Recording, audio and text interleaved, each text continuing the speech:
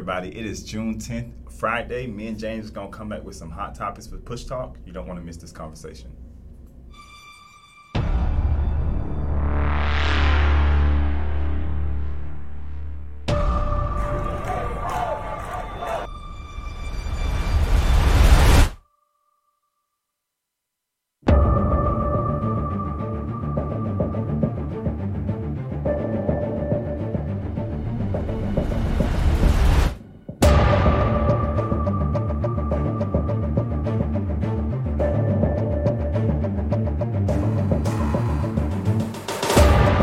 People are dying because they're waiting on us. What are you going to do?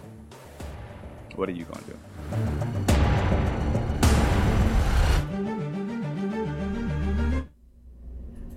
Hey everyone, so it is Sean and we are back. Today is June 10th. James, haven't been live in like a week.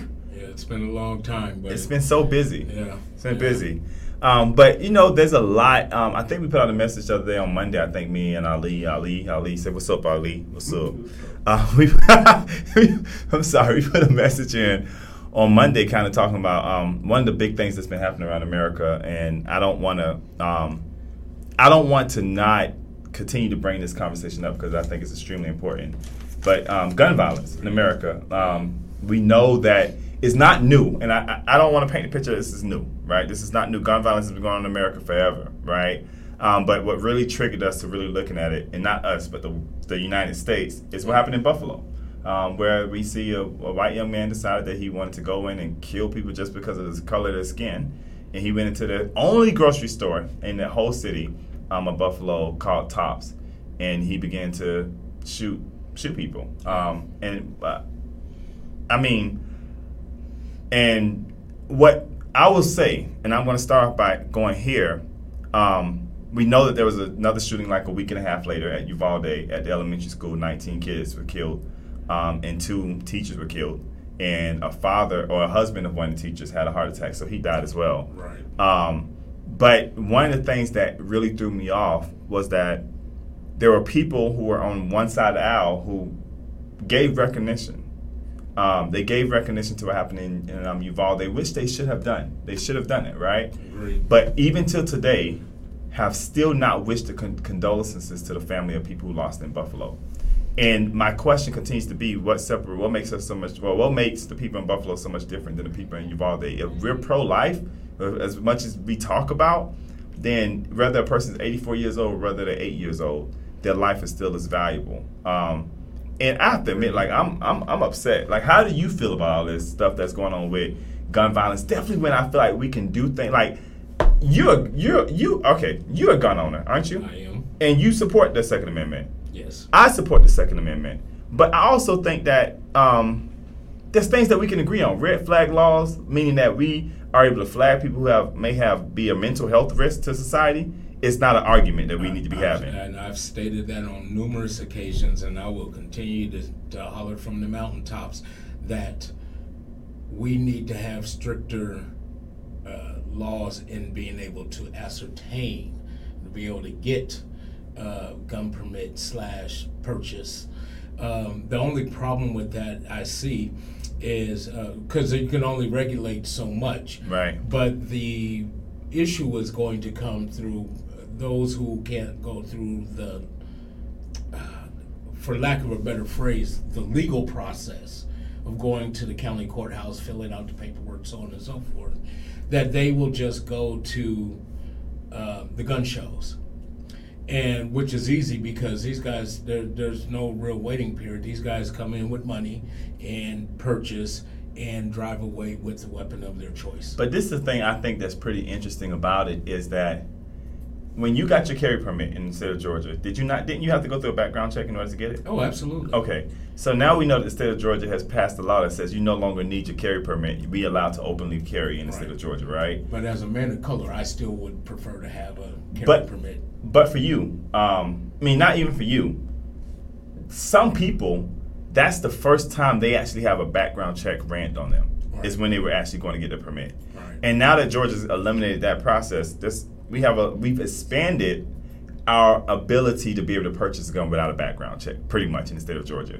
And I don't think that, I mean, again, if a person's not mentally there, or a person who's an abuse to, like, their family was, just locked up for beating up a woman or something like that, they should not have the right to get a gun right now and immediately, right?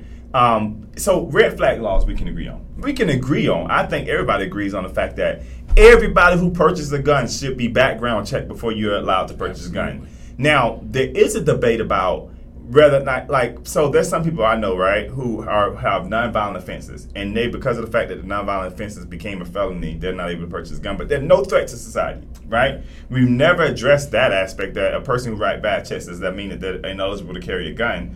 But yet, again, I think as we talk about expanding background checks, we need to talk about expanding background checks, but also talk about looking at the type of charges that we want to say, hey, these people are not eligible to carry a gun, right? Because everybody who has a felony doesn't mean that they shouldn't be able to purchase a gun. Because some charges don't fit it, right? If you were writing bad checks, white collar crimes, right? Well, it doesn't necessarily. You're a felon, but that doesn't make you violent, right? So we understand that. So expanding background checks. So red flag laws, expanding background checks, and I think the other thing that they're trying to do when it comes down to gun violence, or one of the things that's floating around. What was the other thing they were trying to float around here? The ban on assault rifles, right? Yes, definitely should go back to that. It worked. But the thing is, though, why do we need AK-47s as a this? It's not even a hunting weapon. But that was the reason. That was part of the reasoning, and before, if I remember correctly, as a kid, as a young man, that came up. Oh, we use it for hunting. The NRA, they were able to. That was one of the spins that they were putting on it. Was going out there. They had politicians in hunting gear, but they were using AK-47s. I think there was actually a lady running for Congress in Georgia who actually just started a fundraiser, saying if you donate at least, I think, like $5, and don't quote me on this, Marjorie Taylor Greene, but if you donate a small amount, you'll be put into an auction to win an AK-47. Right. But that's the country we live in. That's crazy. That's the country we live in. But I also want to. Let me add this in. But see, that's the same type of weapon that you can't you might be able to purchase at a regular gun store, but you could definitely purchase at a gun show. Yeah, but the thing about it is it's easier. That the military. But it's easier to purchase that than it is to purchase a handgun. Yes. And that's the crazy part about it. I think even in the state of Georgia, it's easier for you to get a shotgun than it is for you to get a handgun, right? And the reality is that, once again, what do we really use shotguns for? And I'm not hunting. I get it. Hunting and home protection. Now, it's not typically most handguns would be considered like self-protection because you can carry it on your person. However, a shotgun or a hunting rifle are not. So, but they're easier to get because they're used for recreational purposes, or should be. That's what they were designed for, was to bring down animals for consumption. I get that, but my thing is this, right? And don't think I'm anti Second Amendment, right? The Second Amendment was put in place during a time in our country where we were at war with other countries. And it was basically saying that the government will never get to a place to where the citizens don't have a voice. And if the citizens have to stand up, they have the right to bear arms and stand up and fight for the democracy, right? Not like January 6th, and we'll talk about that in a minute, but they had a right to stand up and protect the democracy, to stand up for the democracy. And that's the reason why we have the right to bear arms. It was not designed so that people can have something in the house, so if somebody breaks into the house, that they can just shoot the person or be able to stand my ground, right? It wasn't designed so that a person like Trayvon Martin can be walking through his neighborhood and somebody who's just trying to be a neighborhood superhero watch person to go and kill him. It wasn't designed for a person who was like Ahmaud Arbery, who's running through jogging through his own community. And three white gentlemen decided they want to stop him because he looked like a risk. And when he decided he was going to keep trying to run, they shot him. Right. It wasn't designed for that, right? It was designed for them to be able to, for people to be able to say, hey, if the government ever gets too big for their britches, we as a people are more powerful than the government. We make the government, right? And we have the right to stand up to the government.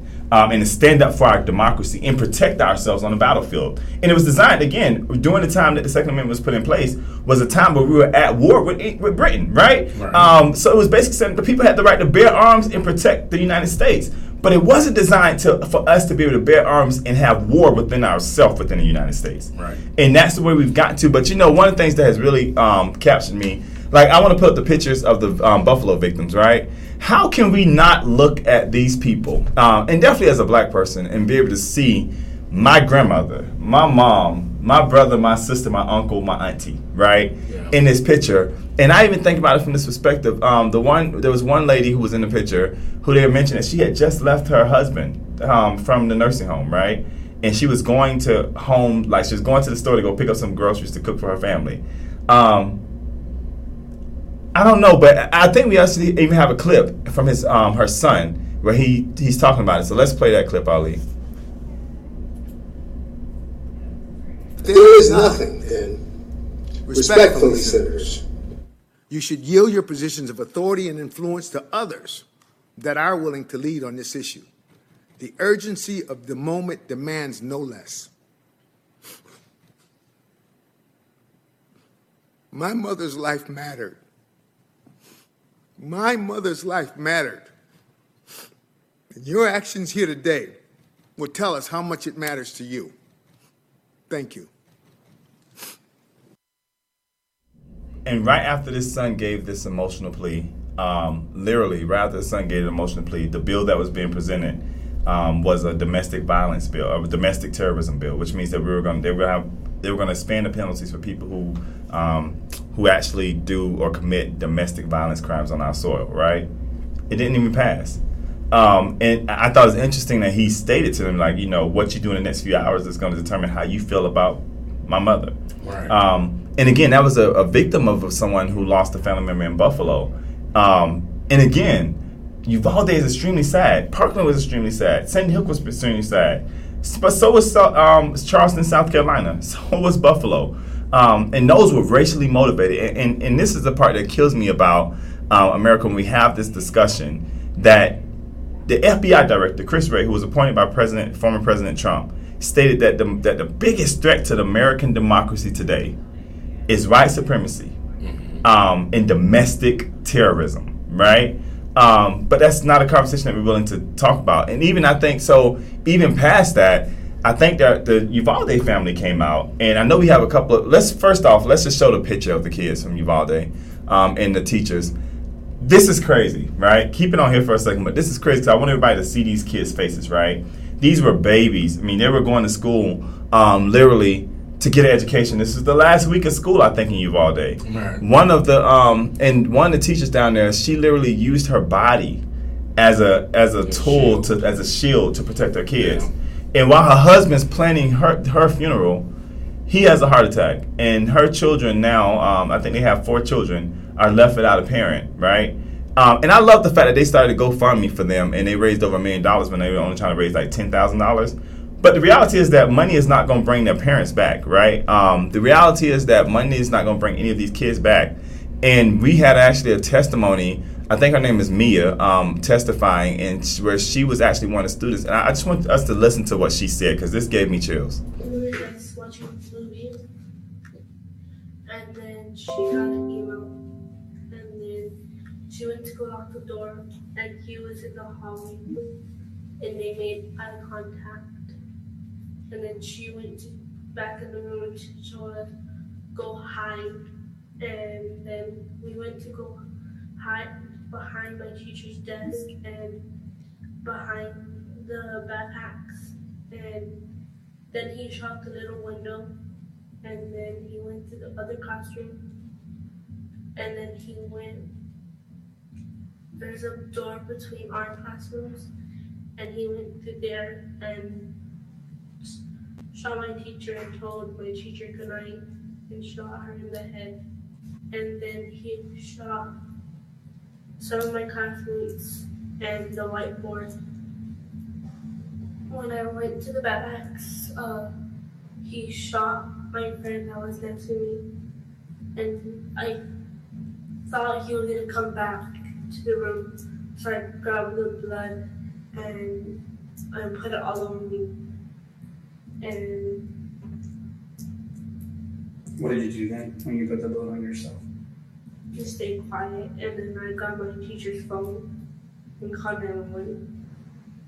What did you tell 911? I told her that we need help, and she sent the police in our classroom.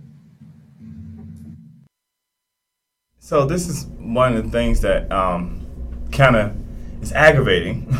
It doesn't make me feel any better about the country in which I stay in, because you hear this little girl talking about the fact that this guy came into her room and like shot her teacher and then shot one of her best friends, and she had to take the blood of your best friend or one of your friends and put it on herself and act like she was dead because he came into the room saying literally to 8-year-olds that today you're going to die.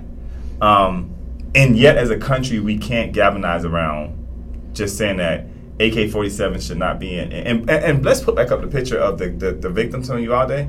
One of the things that really caught me off guard is Matthew McConaughey, I forgot his name, but he's an actor. He spoke at the White House this week. Right. And he mentioned how one of the students, because of the AK-47 being shot with the AK-47 and the bullet exploded, you can come back over here, but the bullet exploding and like blowing up their whole body, the only way they were able to tell who it was by the shoes that were left.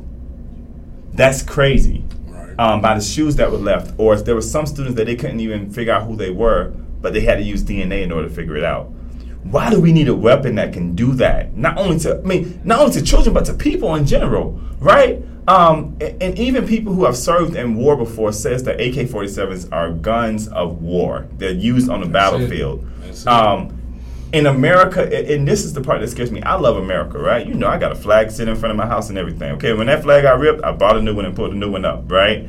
But the point of the matter is that, for me, if we don't start to do something, and if we don't start to say that the lives of people matter, right? And I'm not talking about just from the fact of abortions, the lives of people who are living right now matter, then we're going to look totally different in 20 years from now. And America will cease to be America. And just because we're so great now doesn't mean that we are guaranteed to be great forever. We can look at Roman empires that are fallen. You know what I'm saying? Like there's Babylon that has fallen. So many empires that were great have fallen because of the fact that they stopped caring about the people. And that's America's on track to be that. You know, one of the things it brings about conversation again, particularly in the case of Uvalde, and when it comes to about the topic of mental health. Mm-hmm. There was clearly something wrong with that young man. Where on the other side of the coin, and that brings about why you need to have extensive background checks, mental health checks when it comes to purchasing, because he bought one and then went back 3 or 4 days later and bought another, and a bunch of rounds to go along with it. But the reason why he used it brings, comes into question about his mental health and the kind of person he was in school, at work, has come up. But I will actually quote Joe Biden on this, right? Joe Biden made a statement literally 2 hours before there was another mass shooting. And he's made a statement last week where he stated that every country has mental health issues. Every country's just not shooting up itself. Right. The reality is that America has more guns than citizens. That's the reality, right? If you look at the next country next to us that has the highest amount of guns, we outnumber them almost 20-1, literally, in the amount of guns that we have, right, that we have on the ground. So the problem is, mental health is always going to be a problem. It's a problem around the world, right? The problem is that people have access to weapons of mass destruction here. There was even, I think, right while Joe Biden was giving his speech, a guy literally had went into a store 2 hours before he went and shot the hospital. 2 hours before and purchased the gun, and then went in directly from purchasing the gun to shooting up the hospital and killing the surgeon and people in the hospital, right? The reality is that we make it so easy to kill. Like, it's easier to purchase a gun in some states than it is to get a driver's license, or rent a car, or you know what I'm saying. Like, so those type of things. That's what it's easier to get a gun than to go into a hospital and get treated for your medical condition because of the fact that you can't afford medical. You can't, like, right. you know what I'm saying? Like, Right. where are we as a nation when we prioritize your right to carry, right, over people's lives, over healthcare, over mental health, over education? Like, it's more important. We'll have those battles, but yet we want to sit around here as we know Roe versus Wade is probably getting ready to be struck down within a few weeks, right?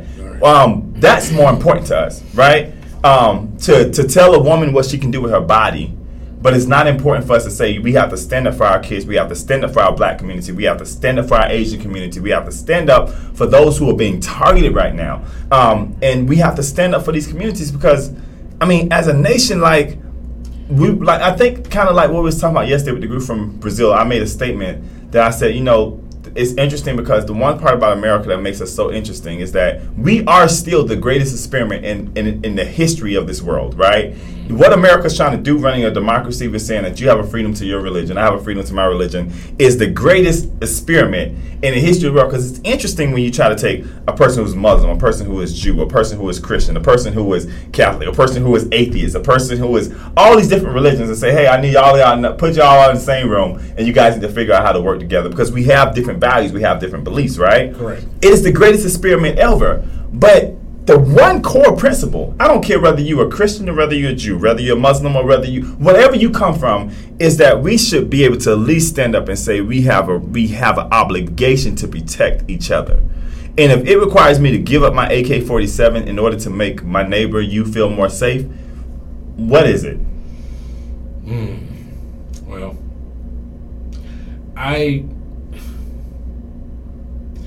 I'm not sure that, the obligation to protect each other, yes.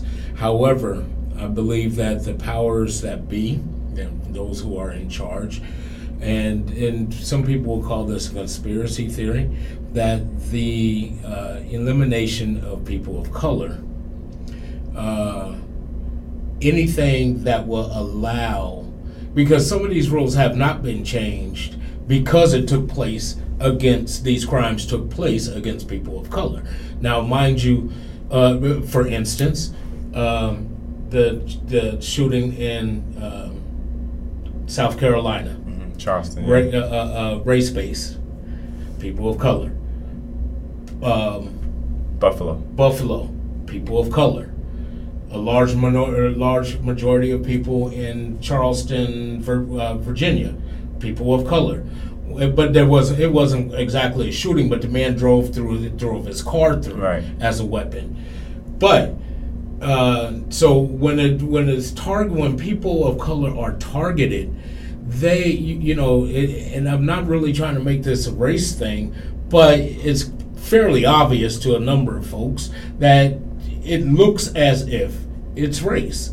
And the rules don't apply, the same rules do not apply to people of color as they do for those who are not. And so when you see mass shootings, and so far no changes have been made, even after the mass shooting in Vegas, when they had that. No changes made in when it came to laws and gun rights and so on and so forth. Nothing. And, the citizens of the United States are fed up with it. And, citizens of the United States. Let me tell you the reason why I say that, right? It's shameful that we should even have to go through this. But most people in the United States will agree that we need some kind of reform when it comes to gun rights, right? Yes. But I can't say enough of them are tired of it, right? We were tired of it. Uvalde should have never happened because Sandy Hook happened, right? Right. Parkland should have never happened because Sandy Hook happened. Sandy Hook should have never happened because Columbine happened. So the reality that people have an appetite, and one of the things that I really want to do in this season of it is as an organization, for me personally, I'm going to do as much as I can to bring as much light to this situation as possible, right? Because at the end of the day, the moment we stop acting like it doesn't exist and we go back to our norm, then that's the reason why we continue to get the results that we did. We need Congress to do something now. Even if they don't ban assault rifles straight out, raising the minimum wage to from 18 to 21, where we're seeing most of the kids who are purchasing these guns and using these assault rifles are young, would be a huge benefit. And I think I heard it on The View, like, we can't get so caught up in what we want, right? I would love for them to ban AK-47s, but if I can't get nothing out of it, but they raise the minimum wage from 18 to 21, at least that's progress, that's right? Yes. We have to take whatever progress we can get in this moment, because at the end of the day, while we're sitting around here debating about the small logistics of it, somebody else got killed. Somebody else is going to get killed today. Before the end of the day, there will at least be 10 people, or at least 10 people in the United States killed by gun violence, right? Over the course of this weekend, absolutely. But not only that, it's not even that, right? We haven't even. And for those of people who support law enforcement, I support law enforcement. I do. Yeah. I think so very much, right? What does this do for them? They don't want to see regular citizens out there walking around with AK-47s. They don't want to see regular citizens able to openly carry without having a background check ran on them, right? We put them at risk too. And that's sad. But here's the thing. And I know I saw this video on YouTube and about a year ago, maybe 2. Anyway, there was an experiment done. White guy, I think might have been Arizona. You know what I'm talking about, where the guy walked down the street carrying his AK-47. No police, or the officer who did stop, he talked to him and let the guy go on about his way. White guy. Black guy does the same thing, walks the same stretch of road, and has 4 or 5, 6 officers come and start asking, and then takes the weapon away from him. But he did exactly the same thing on the same stretch, on the same block that the white guy did. The black guy did the exact same thing, but they wanted to put him at rest, ask him a bunch of questions as far as, do you have a record and whatnot. And you can clearly hear the difference between the conversations that they had. But you know the funny thing, I've been telling this story for the last couple of weeks. I was inside of Publix, and there was a white guy on the aisle that I was on, and he was openly carrying his gun, right? Everybody came down that aisle. Right. Everybody felt comfortable. They felt safe, right? 2 or 3 hours over, there was a black guy who was openly carrying his gun, right? Mm-hmm. People would go down the aisle, see him openly carrying a gun, back up, take their cart, and go down to the next aisle. Some of them came on the same aisle as the white guy who was carrying his thing. And one of the things I really want African Americans to understand is that we think that just because, like even in the state of Georgia, a lot of them are excited about this whole bill that was passed because they're like, oh yeah, now I can openly carry. The reality is, you just brought up a very valid point. You openly carrying it looks different than when another person openly carries, or a person from another race openly carries. Even Ali openly carrying inside of a store, it's going to look different than me open carrying inside of a store, right? Because of the fact that people tie his culture, his race to different things, right? And for Black America, even this law we just passed in Georgia did nothing but put a bigger target on our back than that was there before, because now officers have, quote unquote, to stop and frisk, because now you openly carrying, hey, can I run your name, because that gun registered to you. Now I can easily have something to stop you for and have a conversation with you, right?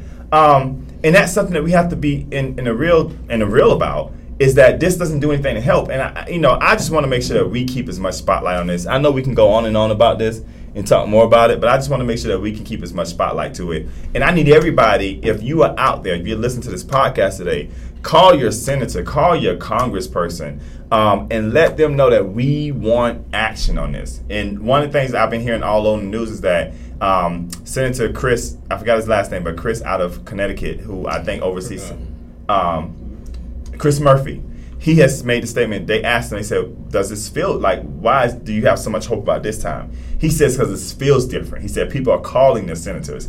They are calling their congresspeople. Let's not lose momentum in this moment. Absolutely. Pick up the phone, call your senator, call your congresspeople.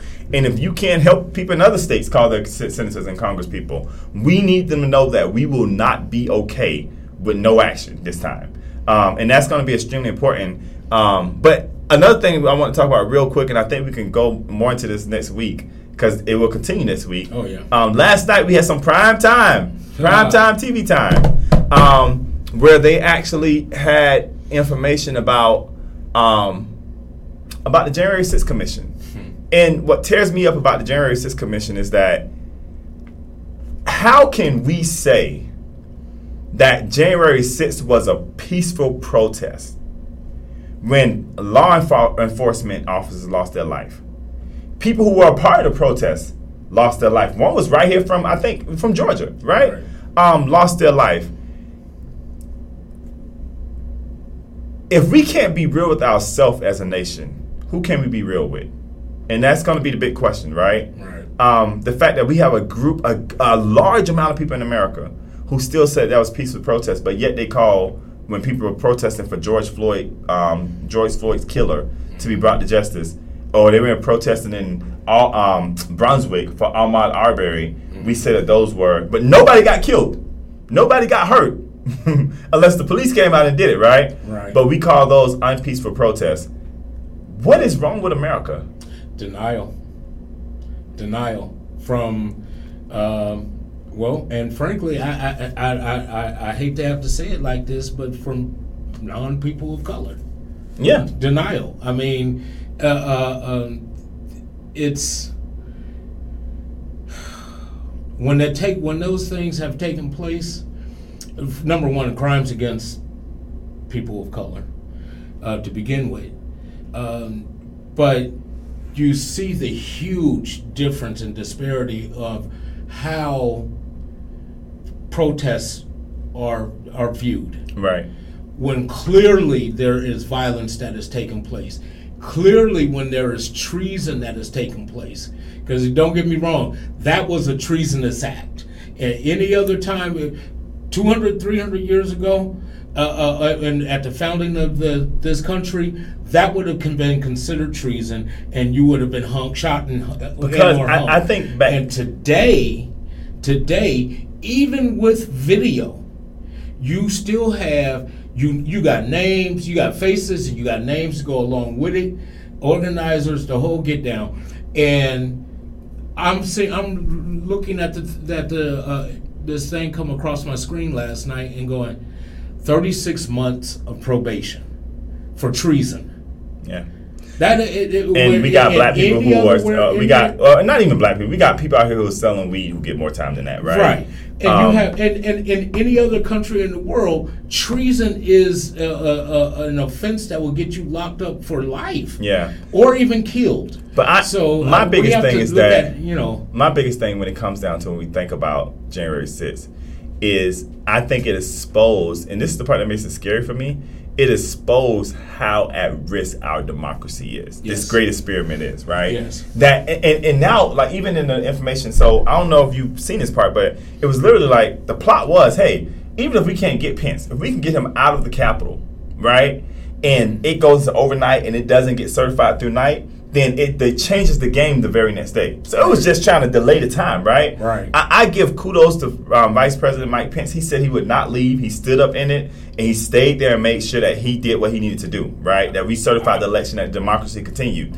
But we were only a few hours out from not even having a real democracy anymore. Yeah. And you got people, like, what kind of country are we when we are leaders that we don't really support? We said then if we don't support them, if they don't follow our agenda, then they need to die. They were going after Speaker Pelosi. Yes. They were trying to get Alexandria Cortez. They were going after the Vice President of the United States. And the president, when he was threatening to send National Guard troops into peaceful protests. Remember that now. Right. He was telling governors, like, if you can't handle the black people in your streets, I'll handle them for you, right? When he's seen this, he sat at the White House, and the reports are showing now that he was sitting in the White House, literally watching and cheering them on and saying, keep going forward. And even when he tweeted and told them to go home, he said, you're good people. You're good people. You fought hard for your democracy, right? But and the fact that it's crazy is that this didn't just start on January 6th. This was being plotted in November, in December. And I think that as an American, every person needs to be tuned in to what's going on with this January 6th Commission. And it's a shame. Shame on Fox. Shame on networks like that who said that they wouldn't even give it airtime, right? That's right. Because reality is that America almost lost its democracy. And, I was watching this TV show one time, even we talked about gun legislation, right? Somebody brought up a very valid point. They said that if it comes out that African Americans have the same amount of guns as the other side of America has, you guarantee your butt they're going to find a way to start limiting. They're going to find a way to change gun policies to be able to get those guns, right? Yeah, absolutely. What happened on January 6th was terrorism. It was domestic terrorism. And if that was any other community, and I'm not just saying the black community, if that was any other community that committed that crime, yes. To today, Republicans would be having a fit. And this is not about Democrats or Republicans, but shame on Republicans for not wanting to stand up and say that we have to protect our democracy when they take an oath to do so. Right. And, okay, so let me start there. Pence, I tip my hat to that dude for standing up for the oath and the position and office that he holds. Absolutely. Because he took a stance and did not compromise that position, that title. He did not compromise it to appease somebody's the ego. president. Yeah, somebody's ego. To someone's ego, because they were having a hissy fit because it appeared that they lost the election. That's number one. But number two is, how do you call yourself a true American or a patriot of this country, but then fight against the democracy that gave you that right to be a patriot? But you know, even James, to put you in a position to even call yourself a patriot. What drives me even more crazy is some of these same people who are out here saying these are peaceful protesters. The day after it happened, the night that it happened, there's video of them saying, like, oh, Trump needs to be held liable for this. But now they're jumping ship. Right? Do you forget that this is 2021, 2021 and 2022? Yeah. There is video of you saying this. Not no audio, not no leak, not no maybe this could be. There's video of you saying that Trump was wrong, that Trump should be held accountable for this. But every opportunity that you guys had to hold him accountable, you voted against having a bipartisan commission to investigate this, and that's the reason why Democrats had to take over and just say, hey, we'll start a commission in the Congress. It should have always been taken out of the hand of Congress and put like we did with 9/11. And so let me ask you a question. What was the difference between 9/11 and what was the difference between January 6th? Is the people in which were the ones who were behind the issue, right? And on 9/11, whether you were black, Asian, white, Hispanic, we stood for our country because our country was under attack. We were all on one accord. We were all on one band, and we gave our president. We said, whatever you decide, whatever intelligence, whatever intelligence leads you to, we got your back, right? We need to be able to do the same thing on January 6th because the voters spoke. The voters spoke, and instead of us actually being able to just digest it, I didn't vote for certain people. And when that election happened, I had to go and just deal with it and understand that, hey, for the next 4 to 6 years, this is my reality, right? And I supported them because of the fact that, you know why I supported them? Because of the fact that at that moment, whether I voted for them or not, they became the leader of my country. And I support my country, right? And I hope that they would have done things differently, but they didn't. That makes you more of a true patriot. So maybe we need to run for office, me, you, and Ali. Yeah, why not? Nah, Ali, you down? But I mean, it definitely raises a question about what patriotism is. Yeah. And once that is defined, do you fall under that umbrella? Because if you're, and if you have to answer, if you can answer, no, I don't fall under that umbrella because I'm against this, that, and the other thing. And then can you truly call yourself a real patriot? Right. Because defending democracy, defending our country against enemies of the country, both outside and inside, but you are the insurrectionist that is causing the inside conflict, you're not a patriot. Yeah. I would have to say, I'm not even going to lie, and I mean, everybody in the office knows this pretty much. The last 3 weeks have probably been, for me, the hardest 3 weeks of my life. To have to kind of watch what's going on, or not the hardest, but they have been extremely hard on me, right? Because I'm looking at the world, and the America I thought that we live in, it has proven to me that it's not the America I thought we were, right? But I still love it. I still want to do the best I can.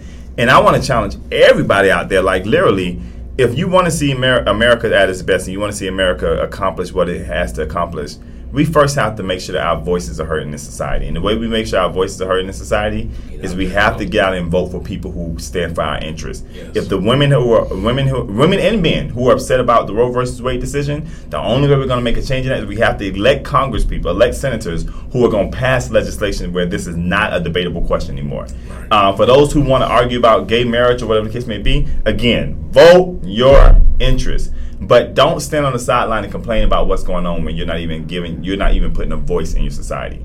Right. And with that being said, that's a reminder that June 21st, we have an election, and we have a few people. In fact, Black Push is so proud to announce that over the next 4 podcasts, we'll be having Nicole Horn on. We'll be having Representative William Bodie on. We'll be having Charlie Bailey. He'll be coming in, and we'll also be having Kwanzaa Hall. So we actually have people coming on the podcast who are running for in this runoff election, so you can hear what they have to say, and we're going to ask them some hard questions. We're going to be honest very challenging. So that starts tomorrow. So Black Push is going to do something we never really do. Saturday and Sunday of this week, we're actually going to run a podcast, and it'll run at the same time at 1:30. One will be of Nicole Horn, and one will be of William Bodie, and then next Monday we'll have Charlie Bailey and Kwanzaa. But I really want people to hear from them, and some of the questions that I've been hearing that that have been avoided, I want to make sure that we address. Because as a politician, you cannot hide behind your opinion, and you cannot hide behind your record, right? But I want to challenge everybody, continue to call your Congress people, continue to call your senator, and let's continue to try to hear each other, man. Because, I know, if this is not about a black or white initiative, and it's not about race, it's about right and wrong at the end of the day. Absolutely. One of the things that I am very cautious of is I want to make sure that I leave my nephew's generation, my niece's generation, and if God bless me with kids one day, my kids' generation, better than the way I received it. And that for me, somebody asked me what's going to be my legacy, is that if it required, that's when I'm willing to lay my life down, to leave this country in a better state than it was when I received it. And we have so much work to do, but it's not just Black Push. It's not just one organization. It's going to take us as citizens to move the needle. Absolutely. And with that, I wanted to give them a shout out. We had a great opportunity yesterday. We got called by the Secretary of State's office because they were hosting a group from Brazil who were doing social injustice. They're community leaders. And I think we got that picture, but these are all the wonderful people who came and visited us from Brazil. You can keep them up there for a second. They came and visited us from Brazil, and we talked about social injustice, voting rights. We talked about religion and how it's different over in Brazil and that. But kudos to them. Thank you guys for coming. Thank you for Shannon Jones and Makia for coming out and also being some of my speakers. But it was a great conversation, great dialogue. So I also want to just remind everybody that we are going ready to have our 5th One Accord conference. So in less than a year, we have had 5 conferences already. And I know we showed the clip of me doing my speech at the One Accord conference yesterday. But we are ready to go down to Macon, James, and you played a huge part with this with Pastor Bumpus. And he's hosting us over at, what's the name of his church again? New Fellowship Missionary Baptist. New Fellowship Missionary Baptist Church. Pastor Bumpus. So thank you, Pastor Bumpus. We have some great speakers that are going over there. We have Reverend Townsend. We have Reverend Shannon Jones. We have Pastor Bumpus. We have Reverend Walter Glover. Another person just came on board today, so his information will be put out today. We have Apostle Fritz Musser from Tabernacles coming. Nice. So we're going down to Macon, and we want to make it known that we have to do more and we have to do better. And the mayor. And the solicitor yes. Of Macon. So we're just super excited. If you have not registered, go to our Facebook page, go to our website. You can register there. And this time will be the first time we've actually promoted to where you can actually register to be there in person or be there virtually, which we always do it virtually, but this would be a great opportunity. And if you have not already gotten our tickets for the One Accord, our first inaugural gala, our night of service gala, will go out on Monday. So I want everybody to pay attention. We're going to put a lot of energy behind this because we're honoring people like Zanona Clayton, Ambassador Young, Shannon Jones, Reverend McDonald, Bishop Jackson, and so many other great leaders in our community. Yes. Deborah Scott, Latasha Brown, Helen Butler. I don't want to miss anybody. Henry Hank Thomas, right? Sandra Lee Williams. We're honoring all these people on July 16th. July 16th. We'll be at the CNN Omni. And when I say it's going to be a night to remember, we actually just got confirmed.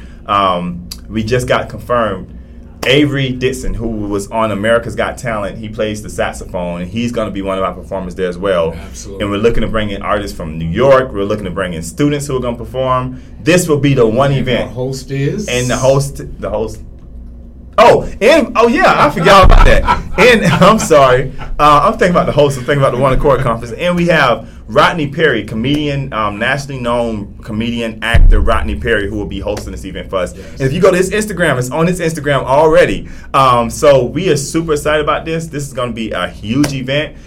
Please go if you want to sponsor, if you just want to send a gift, if you want to buy a ticket. The tickets start at $200 for general admission, $250 for VIP, or you could buy a table and be a sponsor. But go to www.blackpush.org or check out our Facebook page on Monday. All that information will be on there. But this is information about the gala. You guys stay blessed, stay safe, enjoy your weekend. But don't forget, if you want to make a difference in society, make sure your voice is heard, make sure you get out and vote, and make sure you call every senator and every congressman and let them know that we need to do something about gun violence, and we have to do it today.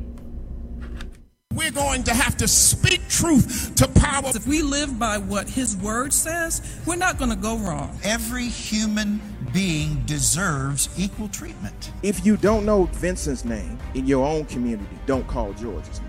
Where is the church today? One is a church, one is a package store. Which one is the greater influence? We've got to put our foot down and say, as for me and my house, not only will we serve the Lord, but we'll look like him. One accord is what we need. Stand up for all of God's children, and let's be on one accord. The thing about unity with God is that it doesn't come without unity with other people. May the God in all of us stand with those who are the most vulnerable. I believe the opportunity to be on one accord is opportunity.